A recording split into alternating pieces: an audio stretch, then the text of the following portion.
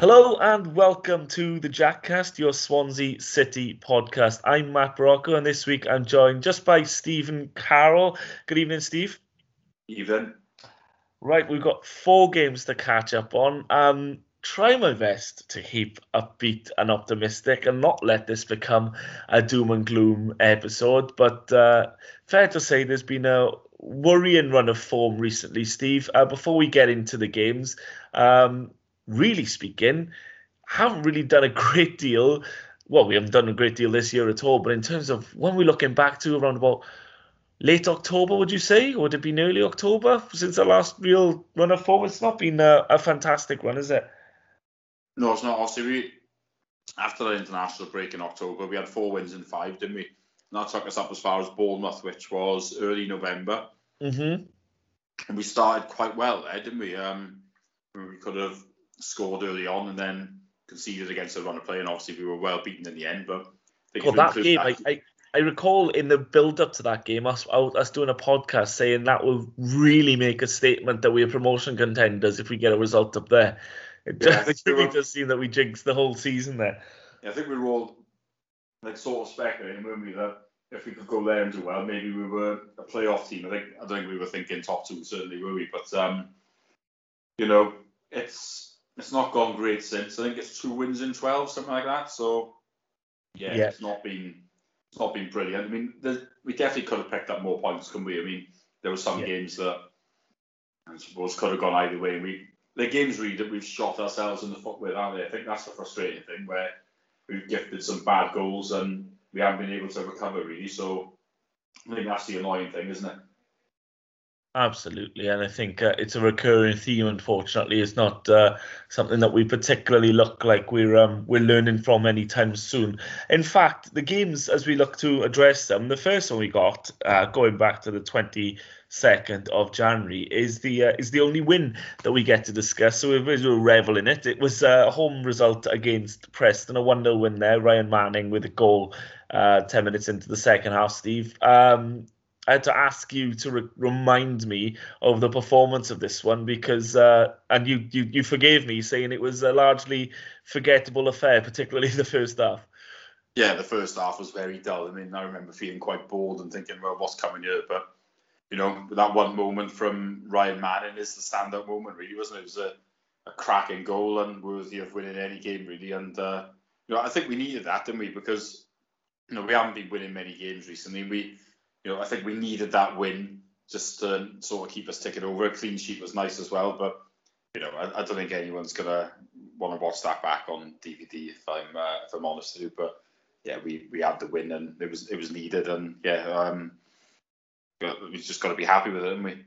Because I think, well, the last podcast you'd have done, of course you did it without me because it was unavailable, would have been addressing the Huddersfield game, and that second half of that game. In particular, give us that glimmer of hope, didn't it? It made you think, right, you know what? We know what the standard is now. We know where the bar has to be set.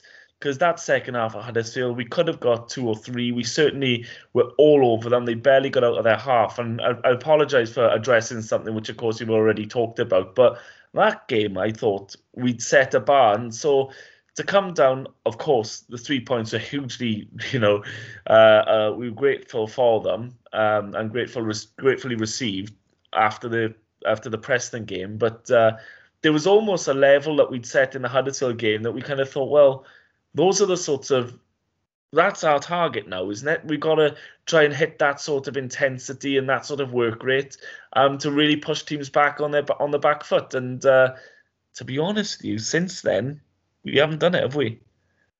No, we haven't. I mean, it has been a bit frustrating because I think a lot of us expected really a bit of a slow start once we got back to playing after what was a long break, really. So when we came on strong at Huddersfield, it was quite encouraging because you're thinking, well, okay, this is, you weren't really expecting it, and it bode well really for the next few games. But I don't think we have sort of kicked on massively from there. I mean, there's been some of the games have been okay, but then I'm sure we'll talk about Hull that was particularly bad, I would say, especially in the first half. But yeah, it's not. I suppose we're just an unpredictable, inconsistent team, aren't we? That's probably the best way of describing it. You don't really know what you're going to get from us. Because I still think there is the makings of a good team here. There's certainly some good players here, but we're not showing it a great deal at the moment. But at the same time, we could start to show it when we sort of don't expect it. So I think the main thing to take from it is I wouldn't put the Swans on any sort of accumulator at the moment, because you really don't know what you're going to get from us.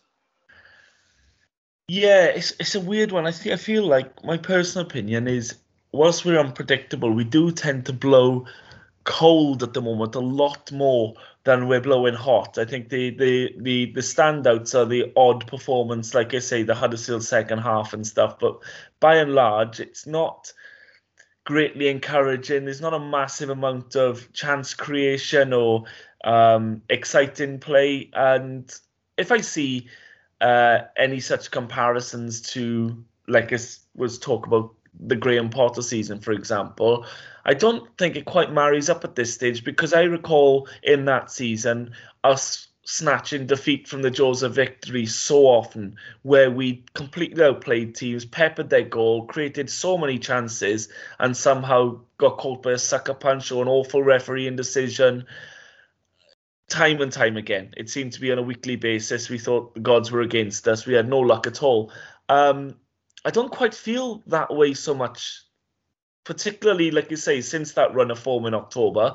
It has felt a lot like we haven't helped ourselves. Is that a fair comment? We don't really seem to be creating those chances or moving or stretching teams enough to warrant that sort of claim that we can pull 65-70% possession at the bag every week.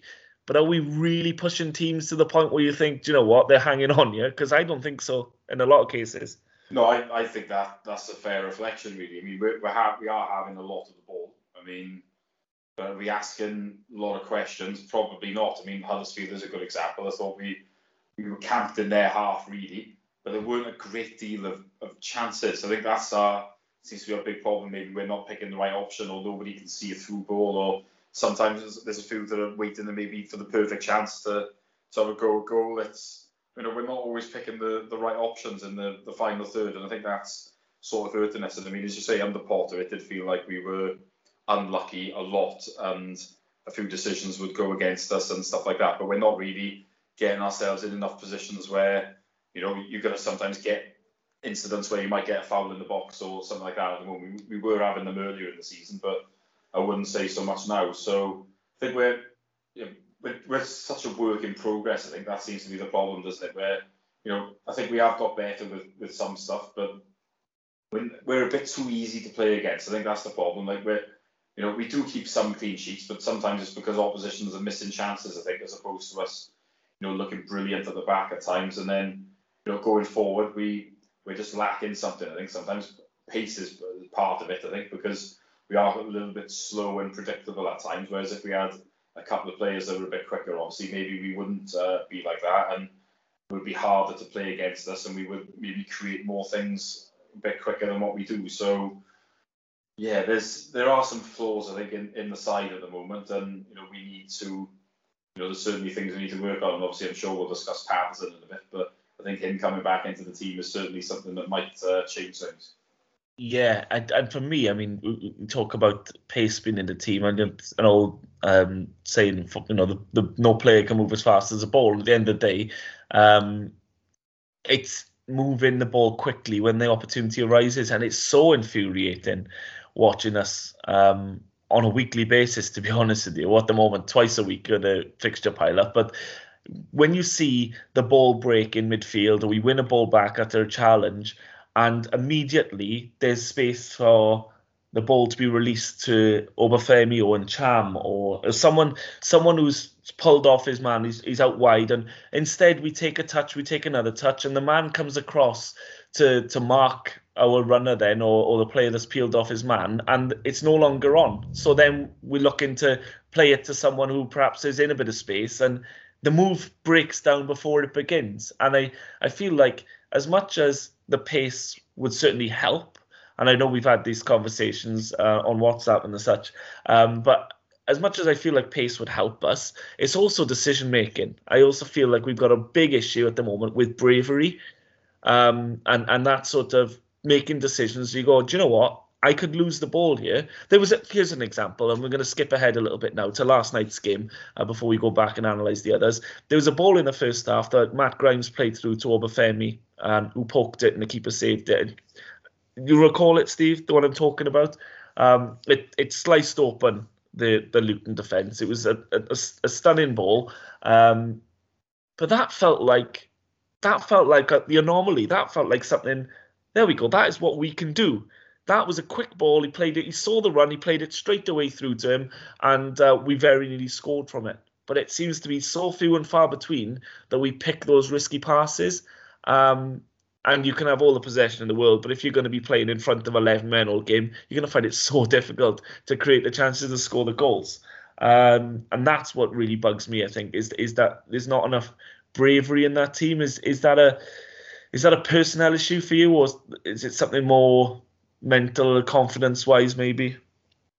Yeah, I think sometimes players are a bit safe, aren't they? They don't like to play risky passes. It was Grimes last night, wasn't it, that played the for Obafemi, and I was at the time, it's like, I know it didn't quite come off with the finish, but it was such a good ball, and it really did give the opposition something to think about. And it's like, well, there's nothing wrong with playing those type of balls, and I don't mind when they don't come off. Yeah. Because when they do, like that incident last night, like what really wasn't far off a goal, was it? So, it's nice to see someone like Grimes playing that type of pass, because I think obviously he is a good player on the ball and stuff like that. But I think sometimes he doesn't look for those type of openings. So it was nice that he actually did on this occasion and played it, and obviously it came off, didn't it? So, I think you can't just blame the midfielders at times as well, because you do need your strikers to move around a bit. And I think, to be fair to Obafemi, I think he was trying.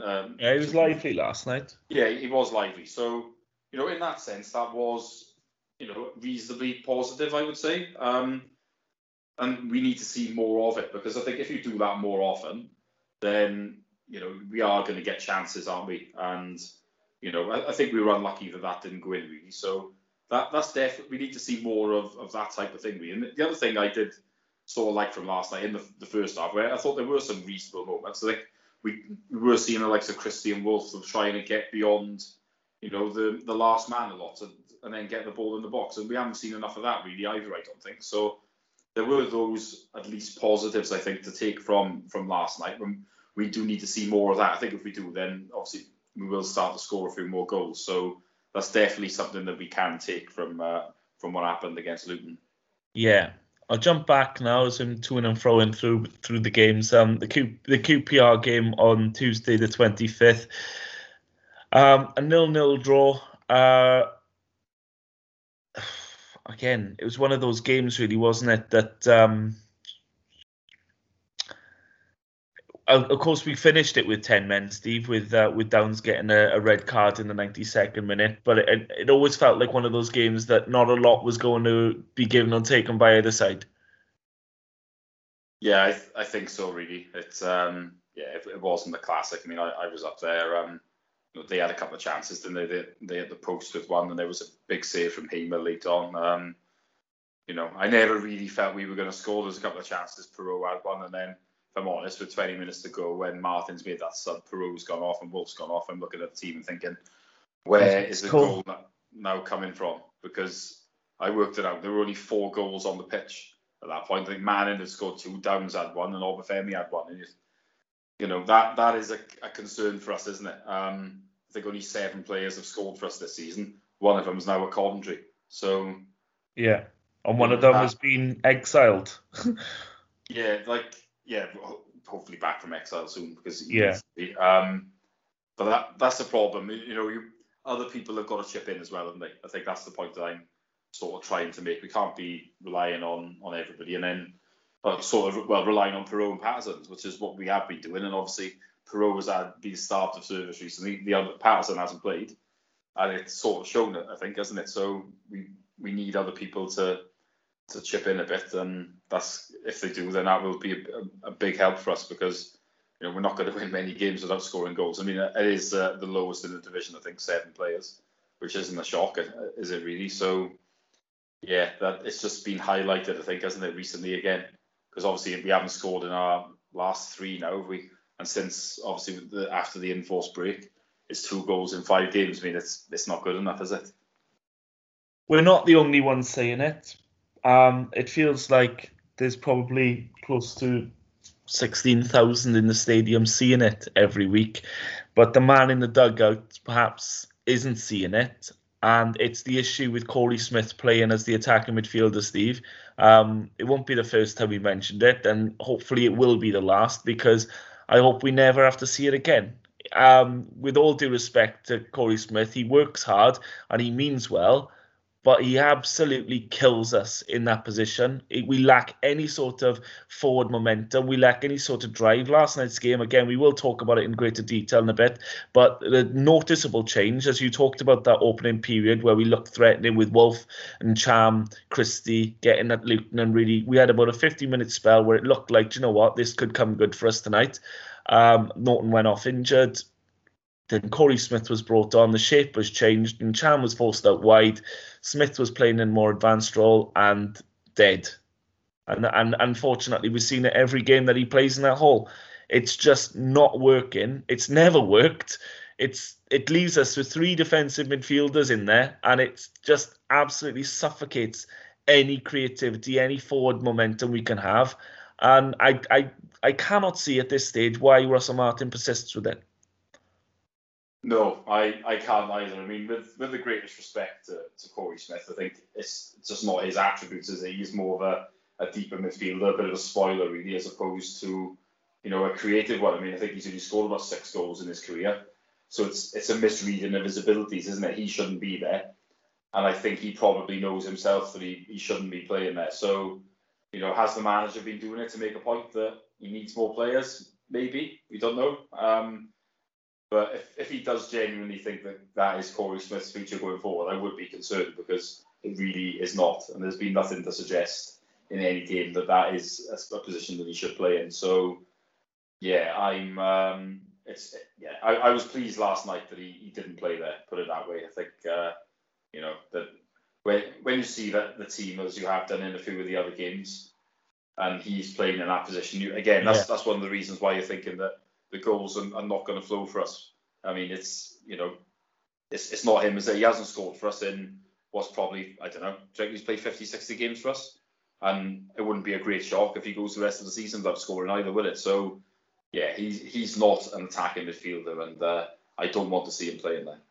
Yeah, it's tough. And in the games we're struggling to score on, we've got 1 goal in the 4 games we're going to analyse here. So, I mean, you don't need to tell anyone listening to this about our struggles, but they are there, they exist, and it means that we are left in a difficult situation, particularly as we're going to talk about Patterson in a little bit. But move on to Hull, which exposed once again our frailties at the back, Steve. And from what I expected of this season, I know we've had the COVID break in between, which has interrupted progress, but I expected a slow start. I expected it to kind of mirror MK Don's season last year, where it looked disastrous for the first couple of months, and then slowly you start seeing the seeds of growth, and then suddenly second half of the season or later on in the season, you're looking like, you just wish the season lasted 10 more games, because you could be onto something. And at this stage, we're still making the same mistakes week in, week out, being caught in the fullback position, completely exposed. And the players are getting in behind us, creating chances, getting balls into the box too easily. Players not tracking runners, which is infuriating. And when you look at the players that are meant to be tracking runners, particularly in the Hull game, Steve, they were midfielders. Why are our defenders not the primary defenders here? They seem to be playing in other positions, being dragged left and right. And you're left with the likes of, Jay Fulton being asked to track a striker running in at the back post. It seems nonsensical to me, but then I'm not a football manager. But it does feel like we're being caught week in, week out in the same space. And if you could identify an area of the pitch of the Swans this season where it really, really has been awful, it's in behind those wing backs, isn't it? We get caught there almost every game. Yeah, I'd say that it is. I mean, as you say, the couple of goals we conceded there, it just felt like there were a couple of midfielders that seemed to be tracking the defenders, and I was thinking, what's going on here? We were just so shapeless, weren't we? I mean, that first half for me is one of the worst I've seen this season, but certainly the worst since towards the start of the season. The likes of somewhere like Preston, where we played really badly. I mean, I just don't know what we were doing. I mean, it took forever to sort of get in towards their box, didn't it, in the first half? And it was concerning, wasn't it? That, I mean, everyone can have the odd stinker, but that was bad. And the worst thing is, it come against a team that I really don't think are very good. I mean, down here, I thought they were abysmal. So to play like that was not good, was it? I did have sympathy for those that travelled up. I mean, the 2 down in 15 minutes or whatever. They must have just been thinking, what am I doing here? What have I done with my weekend? Certainly one of those ones, and frustrating. And we, like I said, we were defensively, it was poor. And it could have been more, couldn't it? Like, that was the worst thing. Yeah. Oh yeah, absolutely. We didn't show up, and calamitous play at the back just catches us out every time. And unfortunately, as you said a little earlier on the podcast, a lot of it is our own undoing. It's our own, simple switching off at the, key moment. And you've just gone up for a team that struggles to score. Conceding a goal can be terminal, and we're finding it week in, week out that you concede after 4 minutes or whatever it was against Hull, away from home, and the players are probably looking around at each other at this point, thinking, well, who's going to be, are we going to score 2 here now to win this game? Or, and of course, it just never got going that first half. There was a rocket up the arse, no doubt, at half time. Damage was done. And it left us with a bit of a sour taste in the mouth. And it took us up to last night's game then, Steve. I'll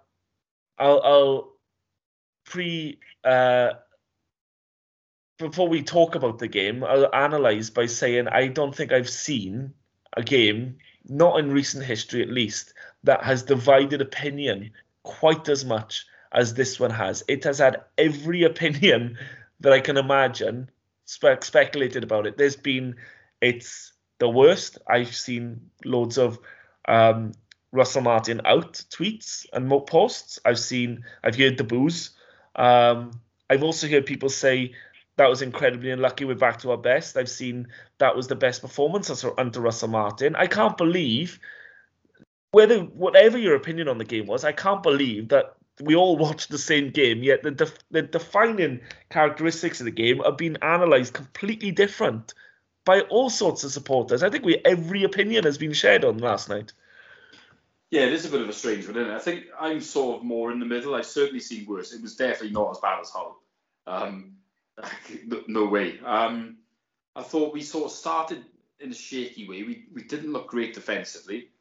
And then there was that spell in the first half where we did look, reasonably decent, I thought. There was, like I said, that move we were talking about where Grimes put Obafemi, and that around that period, that was good. When Norton went off and Smith come on, that wasn't great. I didn't think that was the right sub. I think Burns probably should have come on there. After that, we probably weren't so good. I think towards the end of the first half, Luton certainly could have scored. We looked a bit shaky there. They didn't really look as threatening, I didn't think, in the second half. Obviously, no, they didn't get a goal. What I would say is after they did score, not saying I thought we played that well, but we did actually have some chances, some reasonable chances as well, which, we really probably should have taken one of them at least. So in that sense, I am a sort of more encouraged in terms of we created more chances and better chances than we have for a while, but we didn't. Did I ever have that conviction we were going to score? I think that's sort of the problem of it, really. And there were certainly times there where it was a bit boring. So I think that's the concern, really. I know, obviously, you're probably a bit angrier and, pessimistic. What makes you think that, Steve? I've known you 30 years. That's enough. Look, right, I'll start my analysis by saying it's 2022 and Matt Grimes is still on free kicks.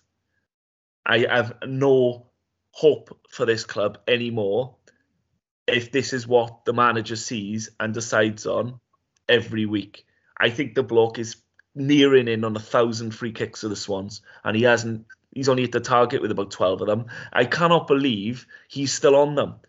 This weekend, the weekend just gone against Hull, we had another free kick taker. 2 days later, we loaned him out to Hull. It just beggars belief that we've actually gone back to and look, I was forced in the end. I just could not cope in the end, as you know, Steve.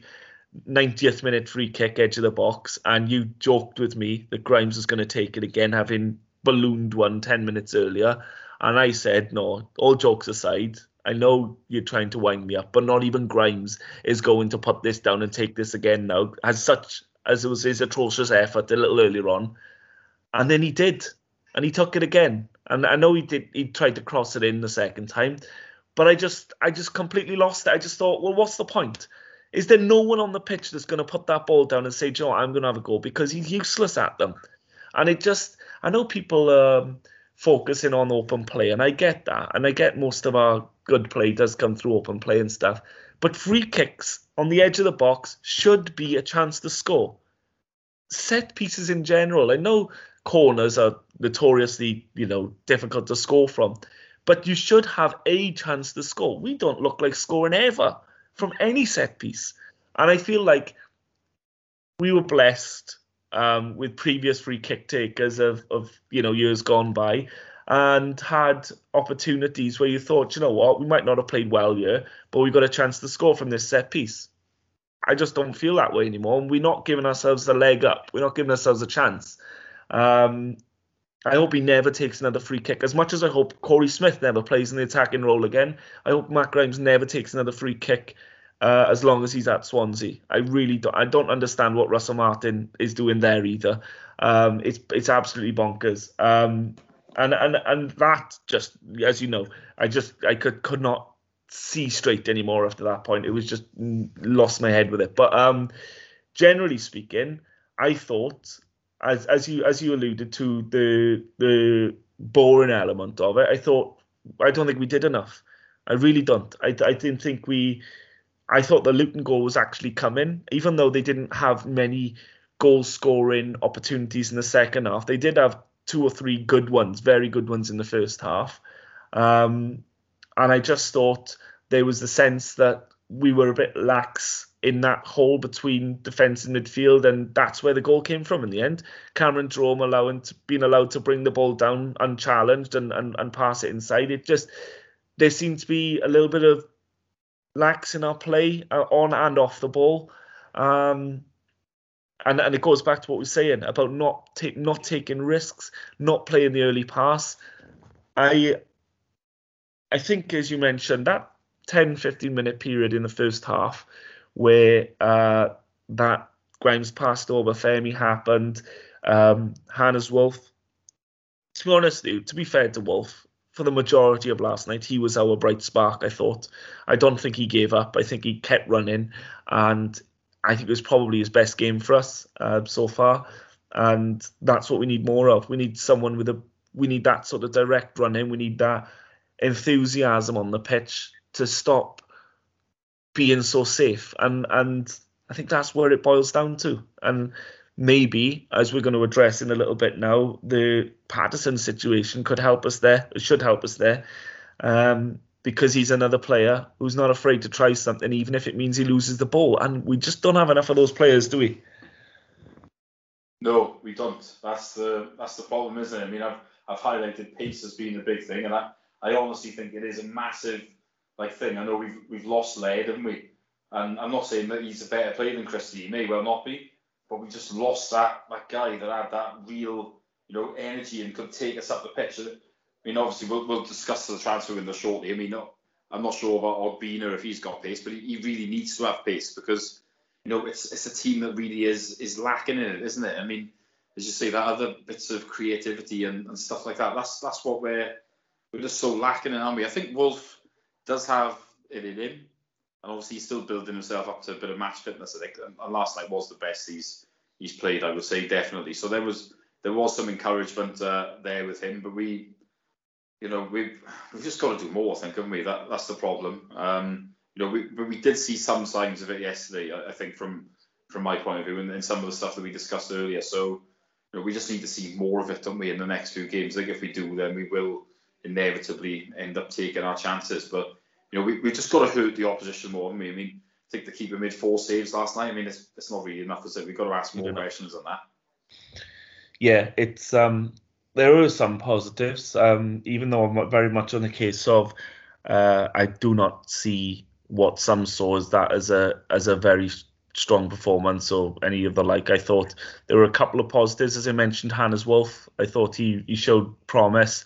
Obafemi, for me, one of his best games, in my opinion. I thought he actually showed some energy, showed willing, which my biggest criticism of Obafemi, he's been lazy as fuck since he's joined. He hasn't chased, he's ambled around the pitch.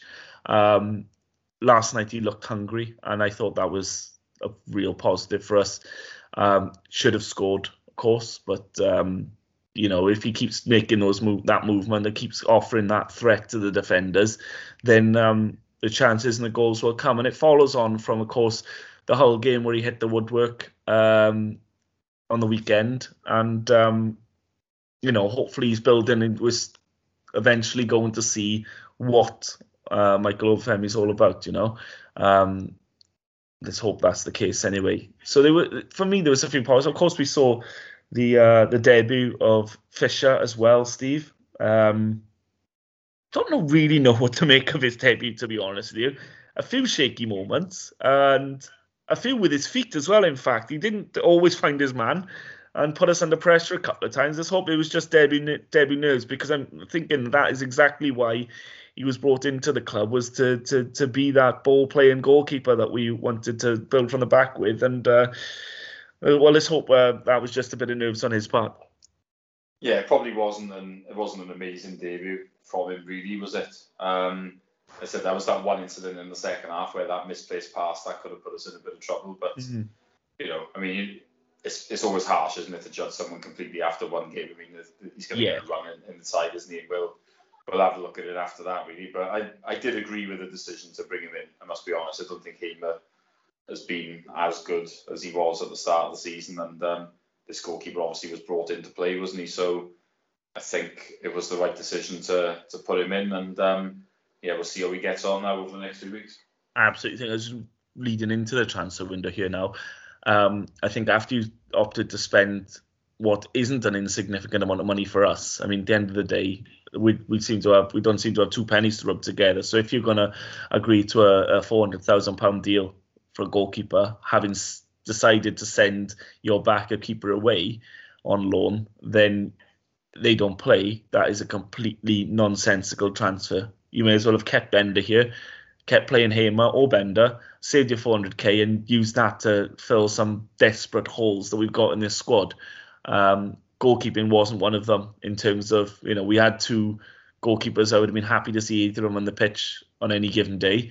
But we decided to make that move, and the fact that he wasn't playing up until now just seemed to be like, well, is this a massive waste of money? So I should imagine from the here on in, Fisher will be the goalkeeper of choice. Certainly has to, when we've spent the money that we have on him, we don't seem to have a lot more else to spend. So we'll see. I just always see a lot more of him, and hopefully he'll grow from here on. So that brings us to the transfer window. All in all, there was a fair bit of movement, but a lot of it was loans, whether they were loans in and out, or in or out. We'll go over the ins for now, and that is Andy Fisher, as we just talked about. We've seen a little bit of Cyrus Christie as well since he joined on loan. Hannes Wolf, of course, joined us earlier in the month on loan. Finley Burns has joined us on loan. And Kyle Joseph has returned from loan.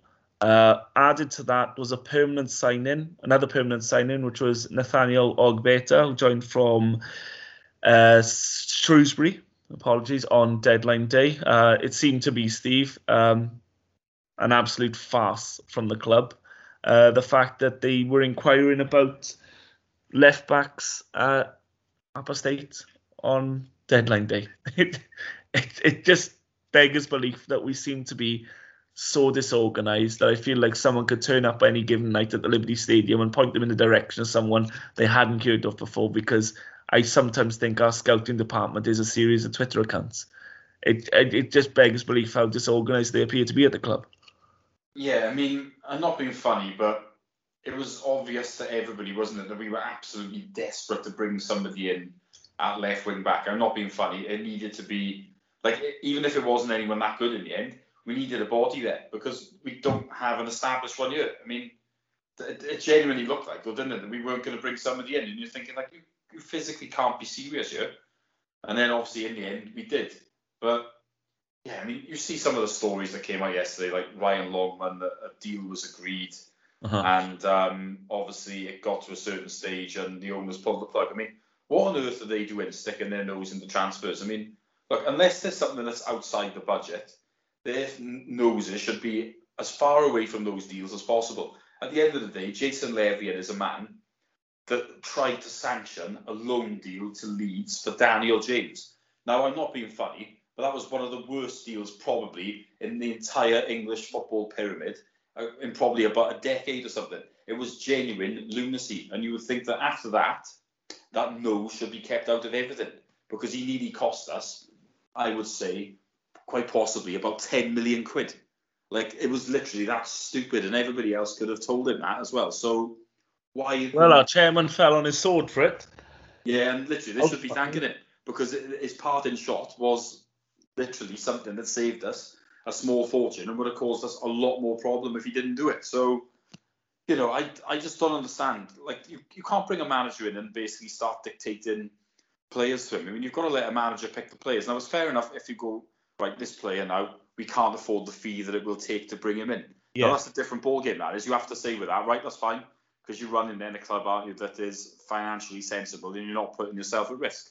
So I'll never stick the boot in over that. But the fact that a deal was agreed and then we pulled the plug, I mean, it's just not acceptable, is it? It's embarrassing, if anything. Like, I bet Brighton were furious with us. Like, they're probably thinking to themselves, why would we want to do a deal with Swansea in the future then? Because they've proven now that they might mess us about and we might pick a deal with them over someone else.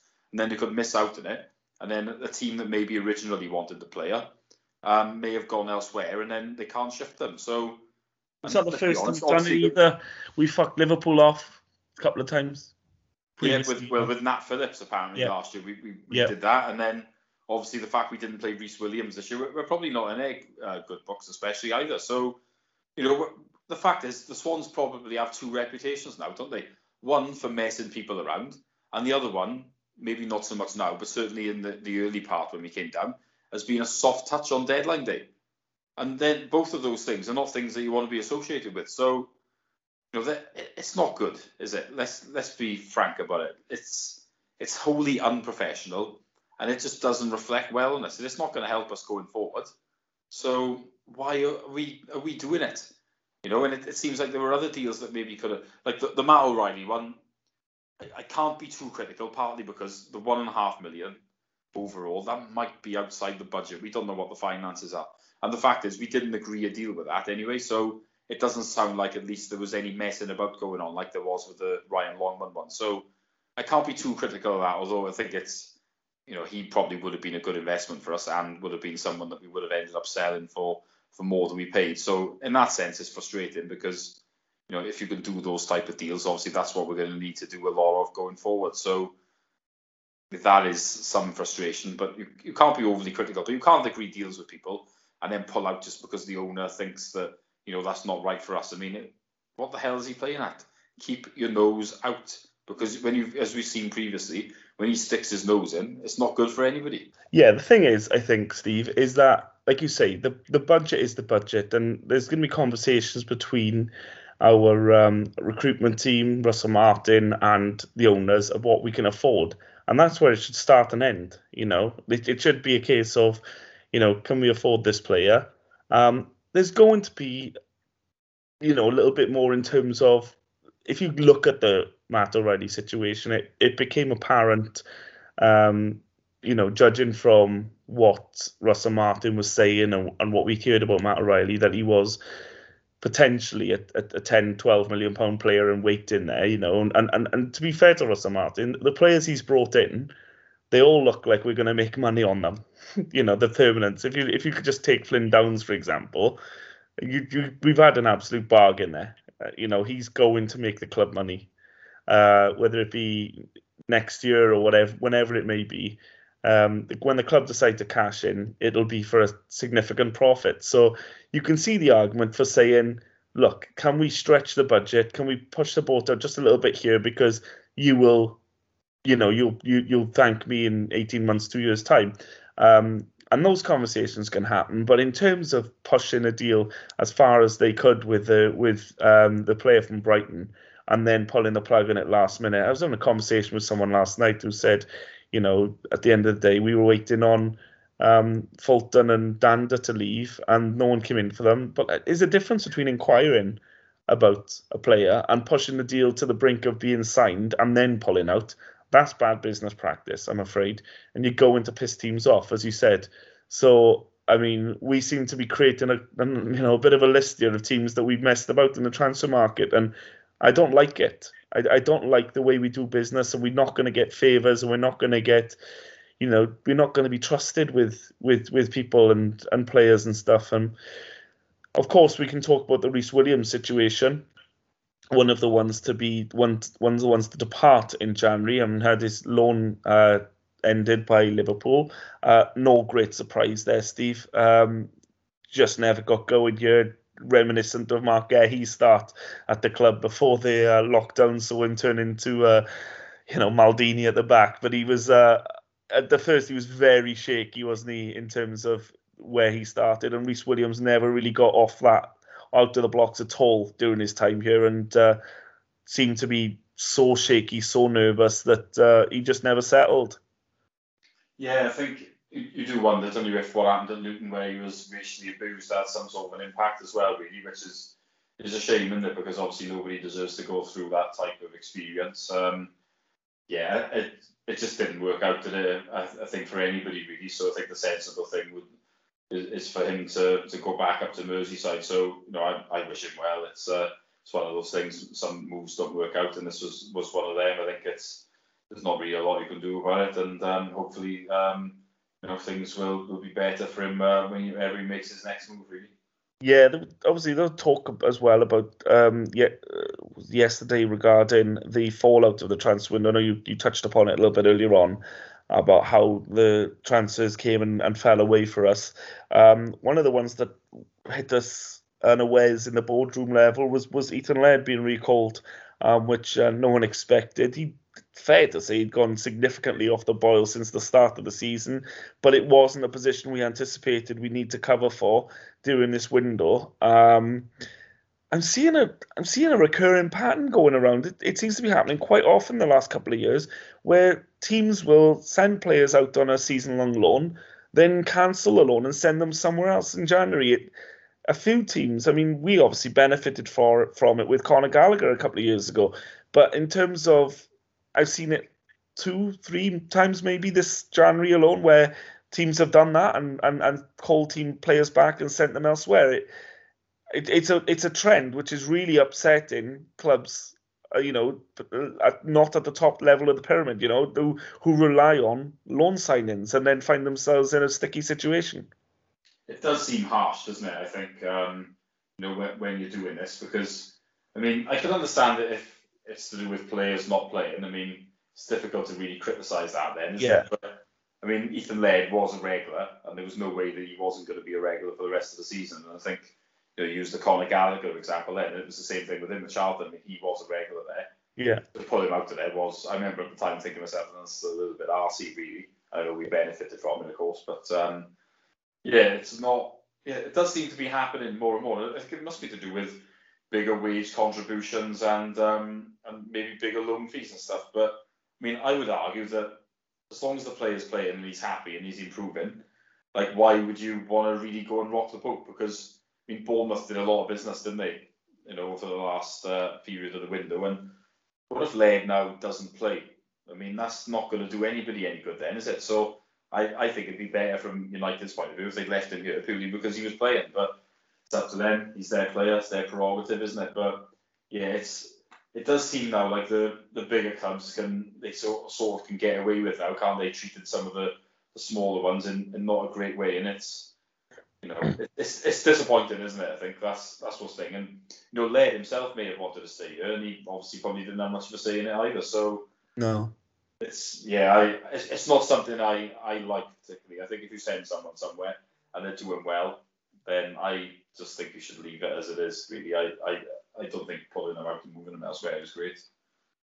Yeah, we've got had to deal with that. Of course, we saw Cyrus Christie come in, who's had he's had a positive start to life in a Swan shirt. Steve, he looks busy. He looks every bit as experienced as we'd expect him to, really, and it looks all right. He looks good, doesn't he? Yeah, I think Christie's a good signing. I mean, we've got a lot of younger players here. I think at the moment that's a good thing when we're talking about trying to maybe bring in players and then try and improve them and sell them on and stuff. But I think there's always room as well for some more experienced players. I mean, I think he's 29. He's played about 300 games at this level. I think that's a pretty good signing. I would say. I mean, we've done well to get him. And the other thing, to be fair, we managed to get him really. Not that it didn't take too long to get that over the line, especially considering because we were probably completely caught off guard by the leg situation. So yeah, I think that's a good replacement. We've done well with that one, I would say, and he's made a good start, and long may it continue. And obviously, the one good thing about the Christie deal is he does have obviously he's coming on loan. Out of contract, isn't he? Yeah, his contract's up in the summer, so he's playing for his future as well. So it's good. That's it. We might not necessarily be able to afford his demands. I know he took a significant pay cut to come here, but for him, as you rightly say, he's going to get a lot of game time between now and the end of the season. So even if he has demands which are beyond our pay packet, it's within our and his best interests that he has the best 3 or 4 months of his career, because he's playing, as you say, he's playing for his next club if we can't afford him. Yeah, I think what's interesting, I think, though, is there's going to be a lot of players this summer who probably out of contract.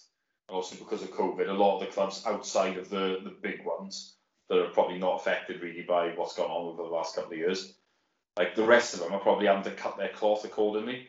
So I can see a lot of players having to accept less terms than before. So I think the chances of us getting him are probably quite high. I mean, if you look at Patterson's a good example. Obviously, we will talk to him as we keep saying, but he probably wouldn't have usually been on a deal of 1 year plus an option, before. And likes of Uncham wouldn't have been out of contract going into the final day of the transfer window. So, I think it's already taken an impact, but I think it will again this summer because there have been a lot of players that were on contracts with 2 years and a bit to run when the pandemic started, and a lot of clubs haven't recovered really from that. So you're going to see, I think, some players maybe drop into a lower division than maybe what they would have done previously and having to accept less money. So I think Christie probably falls into that bracket. So he probably is going to have to accept that he won't get the type of terms that he may have got before. And, the fact that he's at what is, you'd like to think, a fairly stable mid-championship club in terms of position, then he probably won't get many better offers than us, I don't think. So I think there is a reasonable chance he'll stay here if he does well. I hope you're right. Early signs are promising. I mentioned earlier on about the permanent signing of Nathaniel Ogbeta on deadline day, and well, as the window closed, really, that seemed to be rushed through last minute. As much of a farce as the whole recruitment process for that position is, this is exactly the sort of player we should be purchasing in our current financial situation, Steve, isn't he? He's young. He's got a few months left in his contracts. We got him relatively cheap. He's got potential to grow and be worth more in the future. I mean, this is the blueprint of our transfer business going forward, isn't it? Yeah, I think so. I mean, that's what we need to be looking at, as we keep saying, really, isn't it? We've got to get these players in that we can improve. I think that's sort of where we did go a little bit wrong, I think, under Cooper. I mean, I get what we were trying to do by bringing in players on loan and trying to plug things short term and thinking, right, well, if this can get us back into the Prem, then obviously it's going to be the type of gamble that pays off. But then when you don't get in there, it's a bit different, because I think the last couple of years we've been looking at the team and thinking, who are the assets that will fetch us money? And I think when Roden left, I was thinking, I think the pool has now dried up quite a lot. So I think Derby did the same under Frank Lampard, didn't they? They brought in 3 or 4, decent Premier League youngsters there to plug gaps on loan, and obviously well, the Derby situation is very much well documented now. But it was on the premise, as you say, of if they gets them into the Premier League, which obviously it nearly did. Then it's a great tactical move. But if it doesn't, then you're set to rebuild then, aren't you? Yeah, I think the issue with Derby as well was that I think before they had Lampard, obviously under the likes of Steve McLaren, they were spending quite a bit of money. So I think that was sort of their last throw of the dice after they chucked money and it didn't work really, and then they had to change it. But yeah, I think you've got to be clever about it, and you do have to invest to a certain extent.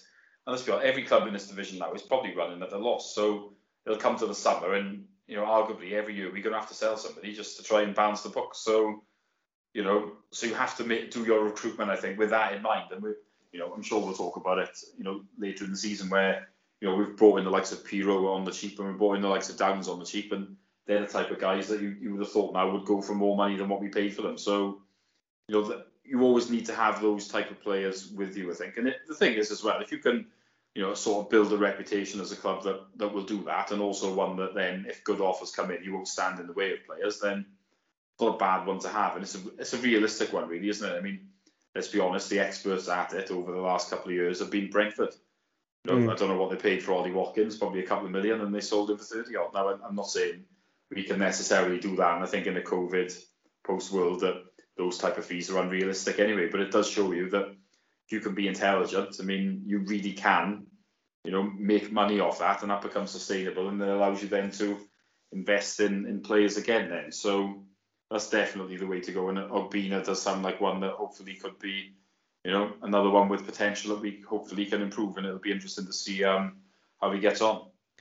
Yeah, one of the signings that perhaps we didn't think maybe was a necessity as per se, but was a welcome addition anyway, was Finley Burns on loan from Man City. Obviously, we were linked with a number of Man City players that didn't come to fruition, Steve. But this one, I think it was like James McAtee, wasn't it? Was the big one. I think that Swans have been caught in all window. In the end, unsuccessful in their pursuit. But he comes in with good pedigree. He's certainly got a stature about him in terms of giving us some much needed height at the back. And if he can play football, that kills the two birds with one stone. Because I think so much this season, haven't we? We've been playing between the idea of having ball playing centre halves, but lacking perhaps some imposing characteristics. So when you chuck in you like sort of Norton and Manning in your back three, then you're losing a lot of height and stature there, aren't you? But this guy, he's a big imposing figure, but he also is very comfortable with the ball at his feet apparently. So hopefully that'll play out nicely for the Swans, and he can get a bit of game time in there, and hopefully we'll benefit as a result. Yeah, I mean, if you look at it, we've got so many games left to come, haven't we? I think that's the concern really about why we needed to make sure we brought some players in, because there's just so many midweeks, and we've played 2 years. I think we got Stoke coming up in a midweek. There's Bournemouth in a few weeks. I think Fulham's been rearranged for midweek, and then there's Peterborough. This is all before about the 20th of March. So there's so many games, and we are going to have to rotate some positions. I mean, we saw a bit of it last night, didn't we, where the manager made a few changes, and that it's important because you don't want players to be burnt out. I mean, I think that might be why Perot didn't start last night, for example. I mean, he's barely had a break, has he? So, I think I was glad we brought a centre half in. I felt we needed to do that. Whether he's going to be anything more than like Reece Williams and play the odd game here and there, I don't know. But to be honest, it would be good to bring in a more commanding centre half that is good with the ball at his feet, because I think that is something that we're lacking, if I'm honest. Yeah. So, if that is him, then that's great, and I'd like him in the team. Absolutely. As I say, Carl Joseph came back as well as loan, cut short and drawn back to the club. He was a sort of player I'd have liked to have come on when Norton went off. If we were going to change our shape and bring on someone to play up the pitch, I'd have brought him on before Corey Smith, to be honest with you, so we didn't fall into the trap of having the Downs, Smith, Grimes trio in there again, which kills me. But yeah, from what little we've seen of him since his return, I think he shows a lot of promise. He certainly likes to work hard. and in a field position of the pitch where we seem to be quite pedestrian at times, that little bit of effort and movement around and hassling defenders can make a bit of a difference. So I'm optimistic that, as you say, with all the midweeks coming up, we'll hopefully see a little bit more of him as the weeks go on, and he can stake a claim for a more regular berth next season. Yeah, I think so. That's definitely got to be the way that we look at it, isn't it? So, it's just a work in progress, isn't it? We're building something that's not we knew was never gonna turn overnight kind of thing, and we are just looking to build for the future with younger players and try to improve. And I think next year is going to be the year that we probably really judge the manager on, isn't it? Yeah, there's also movement for wages purposes. Like I say, the decision to let Jake Bidwell go on a free and the such, but more so than any manager I can remember in recent history is the insistence of Russell Martin that he sent those youth fringe players out on loan to get much needed game time. The Liam Cullens, Morgan Whittaker, Brandon Cooper, Stephen Bender, all gone out on loan this window. Liam Walsh, but he went more tactically so we could fund in the signing of the Ogbeta, the fullback. So it allowed us to make a bit of wiggle room there with Liam Walsh, but the others certainly about looking to the future, it feels, and that's something that we've been banging that drum about for seasons, Steve, haven't we? It's pointless being here and sitting on the bench and saying he's involved with the first team. I'd so much rather these players go out and play 25, 30 games in League One, League Two if it has to be, and really get some first team experience under their belt, because that's where they learn their trade, isn't it? Yeah, I think so. I mean, I think we've done the right thing, to be honest. Loaning a lot of these players out. I know some of them were, have featured on the bench and stuff like that, really. But I mean, a lot that we need to know how good they really are, don't we? I mean, Liam Cullen's a great example. I mean, the guy's 22 years old. He really should have had a loan before now. I'm not blaming him because I don't think it's his fault. But these at 22, we're not talking about potential. You've got to be doing the business, really, haven't you? And, yeah. I think that loan is a make or break for him. I think Whittaker, he's playing as well. That's only a good thing. Jordan Garrick seems to have done really well at Plymouth. Ollie Cooper, likewise, at Newport. And, these guys may well be players that we're looking at next season. And we want to know how good they are, don't we? So, and then obviously Brandon Cooper now has gone to Swindon. And, the Brandon Cooper one last year when we recalled him from Newport and then didn't play. Pointless. Was one that genuinely did anger me because he was doing really well there. And it really was a needless thing to do. I know he picked up an injury when he came back here then, but I just don't know why we did it.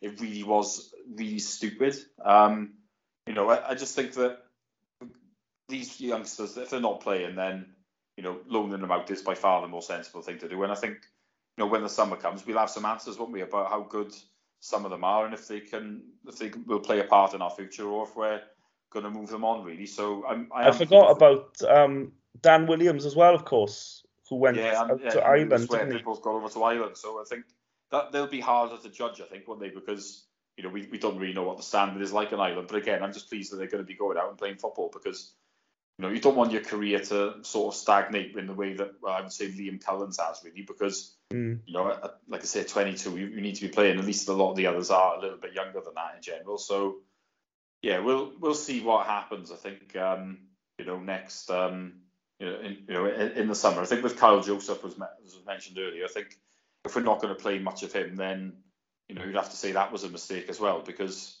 I think he had been playing for Cheltenham and you don't really want to recall people if they're playing unless you feel we need them. But, so I'm hoping he will end up getting more minutes. Otherwise, I think we've made a mistake. I think with him, the only thing I would say with him is if he doesn't get on the pitch, he's certainly always going to be on the bench. Well, I would think so, just because our options attacking-wise are so limited. Specifically now that we've let Cullen and Whittaker go out.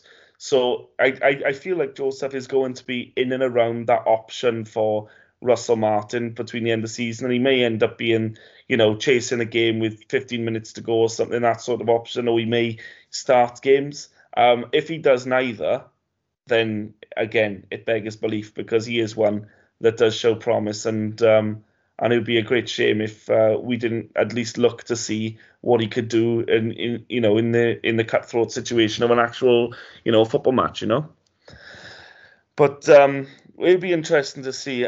We've put it off for long enough. Let's talk Jamie Patterson, Steve. Will he, won't he? Was he going to? Wasn't he going to? He has been in a self-imposed exile. Is that a fair comment for the last couple of weeks? Russell Martin has defended him to the hilt. Only he and Patterson will know exactly the conversations that have gone on behind the scenes there. And the real story with regards to his contract situation, we may never actually find out the gritty details now that he is staying. Nothing got finalised. There were 3 offers on the table in the end by the time deadline day came around from QPR, Steve. The third and final offer got rebuffed, and that was it. But they were long way away from the club's valuation of the man, so there was no way they were going to accept it. And for once, I'll credit the club for their attitude there, because so often we have buckled on deadline day just to make the business happen, haven't we? And in this instance, we've actually, dug our heels in. Whether it was Russell Martin doing it, I don't know. But for some reason, we've decided on this one to dig our heels in and say, no, this is our valuation. You meet it or we don't get him. And credit to the club, they did that. Yeah, they did. I think, Patterson, 30-year-old, I think those type of players in this market are never going to go for much now. So I can't say I'm overly shocked that nobody's come in with the type of offer that we were looking for. But as you say, I mean, just you do wonder sometimes if we just accept anything on deadline day we've done in the past. So it's good that we didn't do that. I suppose it is a tricky one now, isn't it? What we're going to do? I mean, we've got to reintegrate him. It's as simple as that, because the games have shown that we genuinely do need him, and Joel Perreault needs him as well. So yeah, it's not a great one. I think Patterson himself needs to come up and say something, doesn't he? He needs to explain his actions and justify it. That means he's going to throw the owners under the bus. That's not a problem, because let's be honest, a lot of us have got no time for them anyway. I think I'm not sure how much we went into it last time or whatever, but I think from my point of view, it wouldn't surprise me at all if he was promised something and then obviously the board have gone back on their word, which is poor, and you can't really do it. At the same time, you don't down tools and not play, so he doesn't come out with that great either.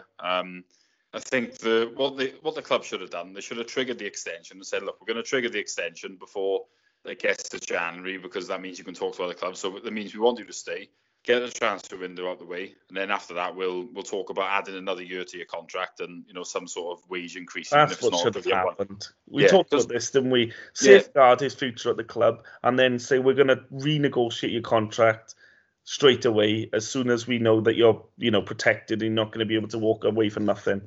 Yeah, exactly. That's what we should have done. And the thing is as well, if there was a promise of something better as well, let's be honest, the players are talking, they'll all know about it, and they're probably then annoyed themselves if that's the case, and probably also thinking, well, we don't trust this club, we don't trust the people behind the scenes to do right by us either. What's going to happen if we're in a similar situation? So you're not doing it yourselves any good. The board probably think if that is the case, they pulled a fast one, and they're thinking, right, well, we've got him under contract, I'm going to offer him a better one, but looking at the bigger picture then. Absolutely.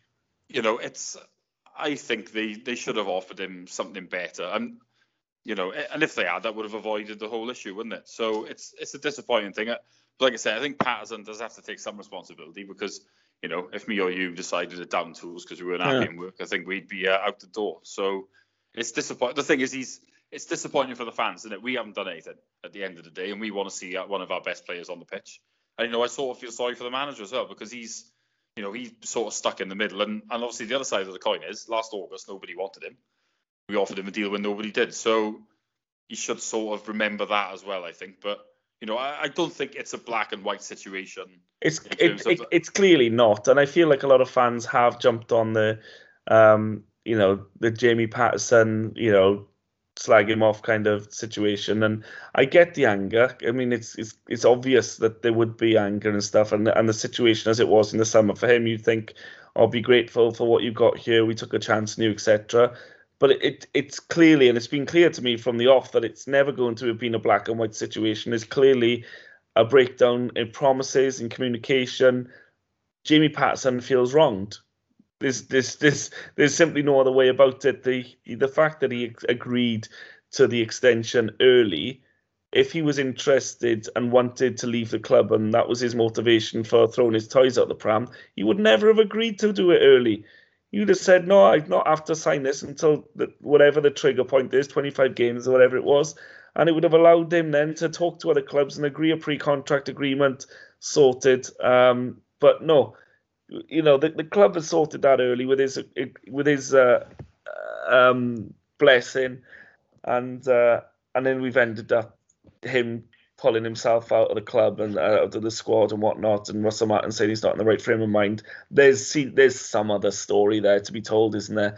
I completely agree with what you're saying. There needs to be a PR exercise being run by the club now on Patterson, whether it ends up with him saying, you know what, my agent said X, Y, and Z. He said I could get a better deal here, there, whatever. I've realised I was being badly advised and I've taken stock accordingly. Or whether, like you say, he goes straight out and says, you know what, I was promised, this, that, and the other, and now as soon as I agreed to the contract extension, they pulled the plug on it. And if he wants to go honest that way, as you say, he's not going to get a lot of bad press if he decides to tell it as it is regarding our owners, because Swans fans know all about them. So yeah, but there needs to be a PR exercise. He cannot just simply walk back into the squad for me next weekend and nothing have been said. I mean, it can't just be Russell Martin to have spoken. I think fans want something that they can pin on it and just say, do you know what, this is what happened, this is why he was upset, and we move on from it. But yeah, I expect there'll be something in the press this week, especially as we've been reading that Martin wants to integrate him back into training this today and onwards. So it'll be certainly interesting to see what happens there anyway. Is there any part of you during the last few days or so that made you hope and wish you just needed to leave because of the stink that was around the club, or were you always hoping that reintegration was a possibility? I think I was open to reintegration, but I think if he was going to go, it was a case of we had to bring somebody else in, and I think if that was going to happen, then okay, you sort of dust yourself down and move on. But I mean, it was always going to be difficult, I think, to bring somebody else in, wasn't it? So, I think it's the outcome, as long as he's willing to come back and play, it's not the worst outcome, I don't think. But time will tell, won't it? It's difficult to say for certain, isn't it, until we see what happens. But no one can surely dispute that we need it, because it's not been great, has it, the last few weeks, and goal scoring has been a big issue for us. And obviously, we're talking now about the man that might be able to sort that out for us. So, yeah, we've got to do it, and yeah, fingers crossed, he'll be reintegrated and he'll do the job. Yeah, well, it has to be now, doesn't it? I mean, he's our player. Until the summer at least. See if that situation changes then when the window reopens. But for now, we're looking at a player who makes Perot tick as well, of course, who's struggled particularly with service since Patterson's been out of the squad. So it'd be very interesting to see how that develops anyway over the coming days and weeks. And so we'll move on now to look at the games coming up. First and foremost, we've got Blackburn on the weekend. That's an evening kickoff on Saturday. Steve, Blackburn are flying. And in a league which we thought was a two-horse race, well, they're the third horse that's come in and relentlessly pushed their way into that top two now. It's going to be a tough game, isn't it? Even though it's in front of the Liberty Stadium crowd. Yeah, it is. Like I said, Blackburn have been the informed team, really, haven't they, for the last little while or whatever. I didn't really see them going this high at the start of the season, but ever since Ben Brereton... He added a name onto the back of his shirt, yeah. Yeah, ever since he's added Diaz to his name, he's been fine, hasn't he? And obviously, he should be back by the weekend as well. They've been in South America playing qualifiers for the World Cup, but I think he should be back involved. So, yeah, look, it's Blackburn's job is going to be quite difficult, I think, to sort of get into the top two. But they have sprung a surprise, and they did do a couple of late deals. Ryan Hedges, who was at the Swans, yeah, a few years back, come through the youth here. He's gone there from Aberdeen, and Ryan Giles has gone there. Obviously, there was at Cardiff, and by the sounds of it, we could have done that deal. So it's I think obviously Blackburn will be coming down here feeling quite confident, I would have thought, because we've not been great. And Tony Mowbray sides, they always have a go at you, don't they? They like to attack, don't they? Yeah, they tend to be easy on the eye. They're not always the best defensively either, mind. But I think I don't think it's going to be 0-0 on Saturday, but I do fear that they may put a couple past us. Yeah, well, defensive frailties aside, can we hurt a team that have their own? I mean, at the moment we're showing quite toothless at one end and porous at the other, which is the dreaded combination, isn't it? We'll see what happens. As you say, you can never really. One thing you don't want to do with the Swans is put them in your accumulator, because you just don't know what's going to happen. We are due a turn up in form. We're 19th in the league, Steve. What did we say earlier? 2 wins in 12. Is that? I mean, if that's where we're looking in terms of results, it's really, really poor run of form. It's a worrying run of form, and I really fear that I'm not seeing at the moment the progression in our style of play through the season that I'd have hoped and expected to see.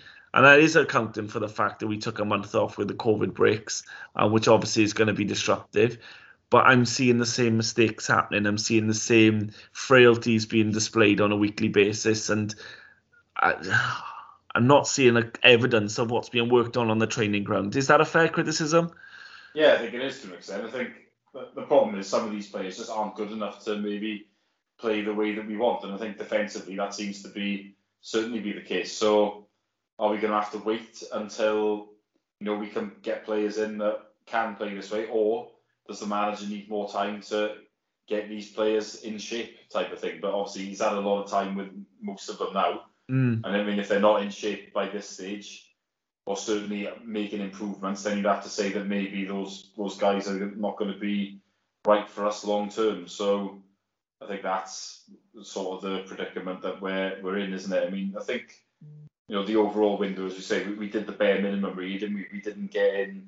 We probably needed a more commanding centre half, I would say, and ball playing centre half to come in. Ideally, we didn't do that, did we? So, for example, we might have to wait until the summer to get that type of player. I mean, we improved other areas, but it's still a work in progress, and it was always going to take, I think, a few windows to improve and time for the players to embrace the style as well. But I think it would have been nicer to have been further down the road, wouldn't it? I think that's a fair comment. Oh yeah, absolutely. It's for me, it's not about being the polished article at this stage. It's about just seeing those sorts of shoots of growth, and and perhaps analysis. Where do we concede here? Where do we concede there? Right. Okay. How do we stop this from happening next week? So when the ball comes here, whatever, make sure there's not 30 yards of space in behind you for someone to break into and create a goal scoring opportunity. And as I say, these situations keep reoccurring every week, and it doesn't leave us in a position of strength when we are gifting the opposition a 1 or 2-0 head start, and then asking us to get back into it when we can't score for toffee. So I think from our point of view, there's certainly a lot that we perhaps have failed to improve on in terms of our analysis of where the games have been won and lost this season. And that's something that I hope with the signing of the Shrewsbury fullback will allow us, bring Manning back into the back three, the ball playing centre half, which we know he is. Give that Shrewsbury fullback the freedom of the wing to attack, because we know Manning will cover well down there. So it hopefully will improve when they see these January recruits bed in. But like I say, no one wanted us to be down in 19th at this stage of the season. We're not looking over our shoulders. I don't think there's any real danger of that this season. But it's a lowly position, and it's one that Russell Martin himself will be acutely aware that he'll want to improve on before the season's out. how do you see it going with Blackburn? I fancy it probably being myself. I think I'd probably go for something like 3-1 away, which is not really as optimistic as I'd like to normally be. Yeah, I'm 2-1 Blackburn, I'm going to say. Yeah. Yeah,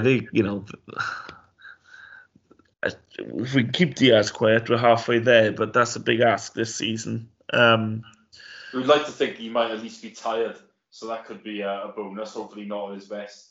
Yeah, absolutely. Well, who bloody thought when they lost Adam Armstrong at the end of the window in the summer, you'd have thought that was them.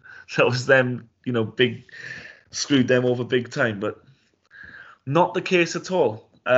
So we'll see how that goes. Hopefully, me and Steve are both wrong there. We will look quickly at the Stoke game the following Tuesday because we won't be able to do a podcast before then. Steve, they did a right number on us earlier on in the season, don't you? Remember Sam Clucas in front of the East Stand? Bell end. How can I forget? Yeah, I don't even have a problem with Clucas myself, but the fact that he did that in front of the East Stand, I can go screw himself. But yeah, so essentially we've got we've got to go up there and put one over on them to get back at them really because they tore us apart down here. Do you have any optimism about going up to Stoke, the Britannia Stadium, and coming back with a result? Not a happy hunting ground for us. Obviously, we did win last year. Before that, we'd last won in the year 2001. Before that, 1981. And before that, 1961. So I would say it's a fairly safe bet that we will not win this game. Can I say last year's win was not at all controversial either? Yeah, exactly. I think the phrase daylight robbery could be used for that one. Oh, well, so just hurl ourselves down in the box. Norton can do that again on Tuesday. Although I must admit, because it was Stoke, it was a little bit sweet because... Of course it was. Let's be honest. Let's be honest about this, right? That didn't touch the sides in terms of Stoke have still massively had a few numbers on us down the years, like with decisions and stuff like that. So I think we were long overdue a stinking one. It's just a shame that we weren't there to rub it in. But I'm not optimistic going up there. If anything, I'm a bit surprised the Stoke gone a bit higher up because they did look for a while that they were playoffs, didn't they? Yeah, I mean they did play very well down here, and I was thinking, this looks like a team that's a pretty serious playoff contender here. But they're sort of in that top half, aren't they? But I don't think they've kicked on in the way that I thought they might have done. So not a million miles away, mind. If they do beat us, they're in there. They're in the cluster, aren't they? Yeah.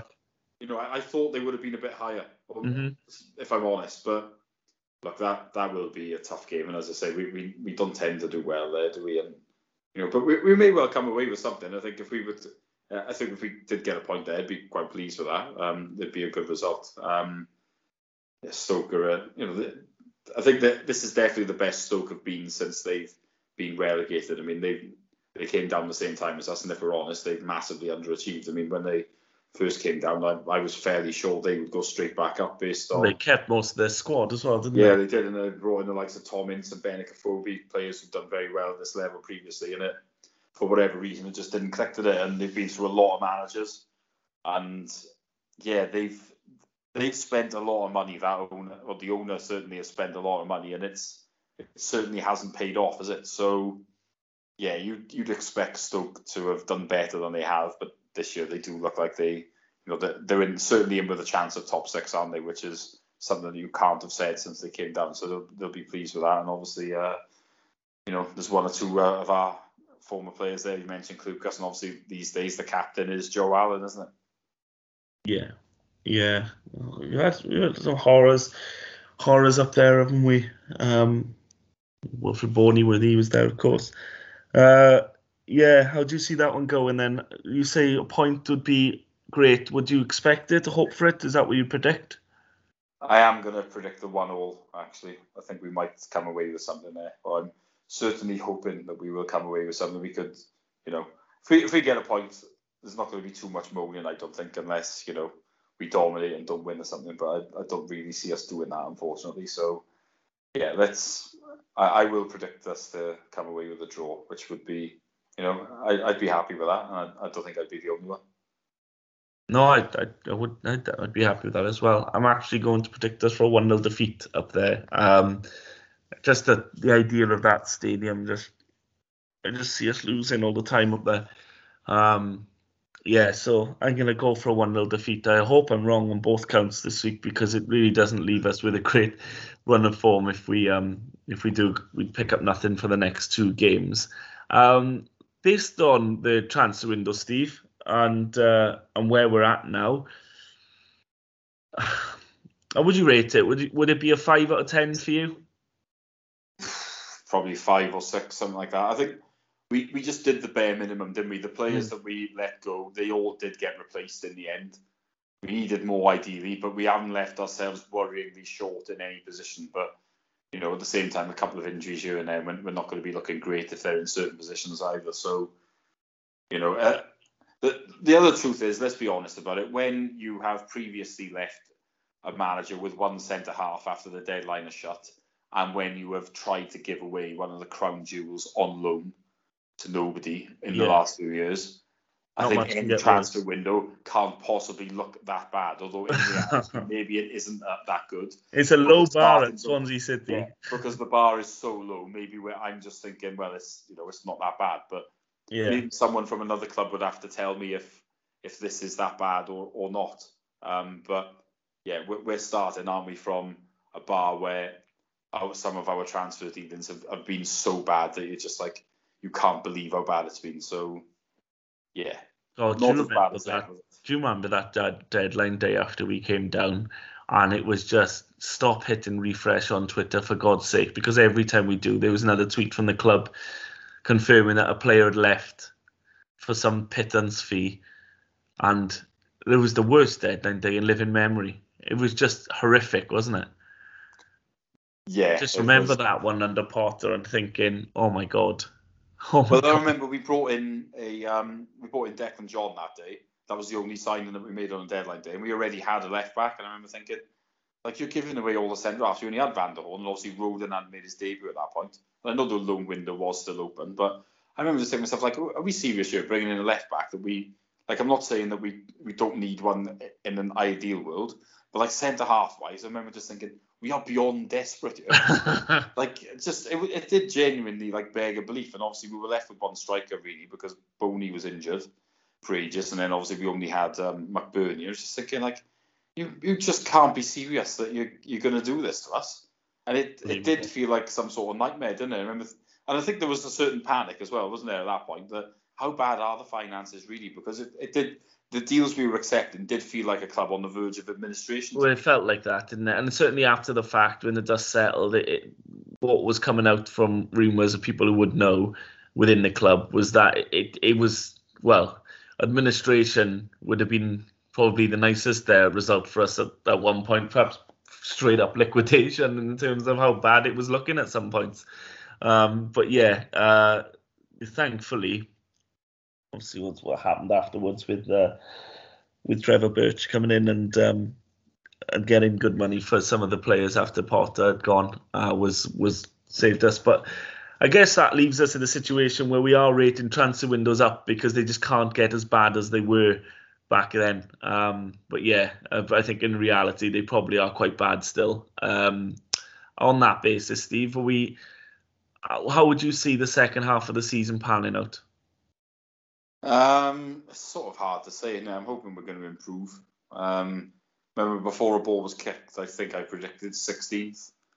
So I think that's still fairly realistic that we're going to end up there. I mean, if Patterson's reintegrated, we're going to look better going forward, aren't we? So, you know, I think we will improve. And obviously we have got some games in hand still. So, you know, in that sense, I think we'll go on a run at some point and we'll pick some wins up like we did in about October time. And, you know, I don't think we're going to go down. I mean, if we want to be really negative about it, I mean, there's never been a better year to be shit because two teams have had points deductions. Barnsley have been, you know, their points tally is pretty bad. And I mean, to be below Derby in this season takes them doing Peterborough down there. And, you know, I mean, well, I'm just looking now, and Cardiff are 1-0 up in injury time at Barnsley. So, you know, that sort of shows how bad Barnsley are, doesn't it?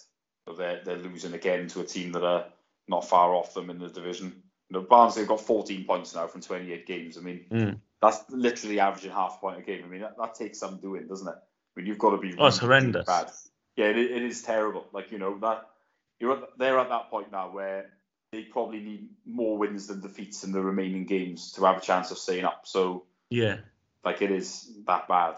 And, Cardiff now, with that win the other day, and now looks like they're going to win this. I mean, they're only 3 points behind us, and they've pulled, I think it's 9 clear of the bottom 3. So that shows you've done it. Cardiff with those back-to-back wins, it makes a big difference. Now, if we can go and do that somewhere, we'll jump up a few positions and we'll pull further clear, won't we? So, that's how we've got to look at it. It can turn quickly, and I'm sure it will at some point. But, I can't say I'm overly confident it's going to happen straight away. This isn't me being optimistic or being cuckoo here, right? But we're at the bottom of that huge cluster of clubs. This is what we're at now. I mean, when you look at, we are 12 points off the bottom 3, despite only being 3 positions off it. But that's the gap. There's the gap. There's a huge divide there between that and, like you say, a couple of wins, and we're looking around mid-table-ish. And then from that position on, you're only 5 or 6 points off 9th or 10th, and then obviously that looks a lot healthier in terms of your league finish. So, it is a massive cluster of teams. There's not a lot separating them throughout the middle part of the division there, even breaching into the 5th or 6th in the league. So, there is that map. But our form has been so bad that we just dropped to the bottom of that entire cluster. And something needs to change. I think from my point of view, I hope to see, as I was talking about earlier, I hope to see those sorts of shoots of, even if we lose in games, I want us to see that I can see the progress and how we are, dominating teams, not just holding the ball all game, but actually how have we managed? I want to feel again, like if we lost the game, I want to feel like how have we managed to lose that? Do you know what I mean? The feeling we had so often under Pato was the feeling that we had managed to snatch defeat from the jaws of victory because of the way we were playing. And at the moment, I think we are missing something to feel like we are pressing teams, pushing them back and battering the opposition's goal. It's not happening. And Russell Martin, no matter what he says in the press about, being happy with X, Y, and Z, I think he knows that it's not clicking up front. And obviously we still have those defensive frailties. So, yeah, I think it will improve. It certainly hope to improve for the last, what is it now, 19 games of the season we've got. So there's plenty of time for us to see those improvements. And who knows where that leaves us. If we were on a better run of form, I'd say, given the transfer fiasco, I'd be worried about losing Russell Martin in the summer. But I'm not 100% convinced at the moment that he'd have a whole lot of the suitors waiting for him. So maybe we will have a manager to see us into the next season, but we'll see how it goes. Steve, as I say, we will come back after the Stoke game to do another podcast looking ahead to the weekend, because it is two games a week, isn't it, pretty much, for a long time. So we're going to have to squeeze them in when we can. But yeah, apart from that, Steve, I think really we reached the point in the podcast where we can say, let's call it a night, and let's hope that we come back next week with a couple of positive results. Yeah, definitely. I mean, it's not been the best week or so, is it? I think for performances and stuff like that, we definitely feel like, I'd say, that we need some sort of a lift. So, fingers crossed, we'll get that by the time we record another one, because it's not great, is it, talking about defeats and poor performances, conceding sloppy goals and stuff like that. No, nobody really wants to hear that. They want to hear more positive stuff. But we can only reflect, can't we, what we're seeing. We're not going to pull the wool over anybody's eyes, but yeah, we'd certainly like to talk a bit more positively next time. Absolutely, and let's hope that we do anyway, because we've got Blackburn and Stoke, and if we do pull back 3 or 4 points on them too, then my God, things will look a lot more positive and be a lot more positive around the club. And the booze at full time of last night's game will be a distant memory, hopefully. So anyway, we hope that that's the case. Anyway, from myself and Steve, thank you very much for listening, and we will speak to you soon. But for us, bye-bye.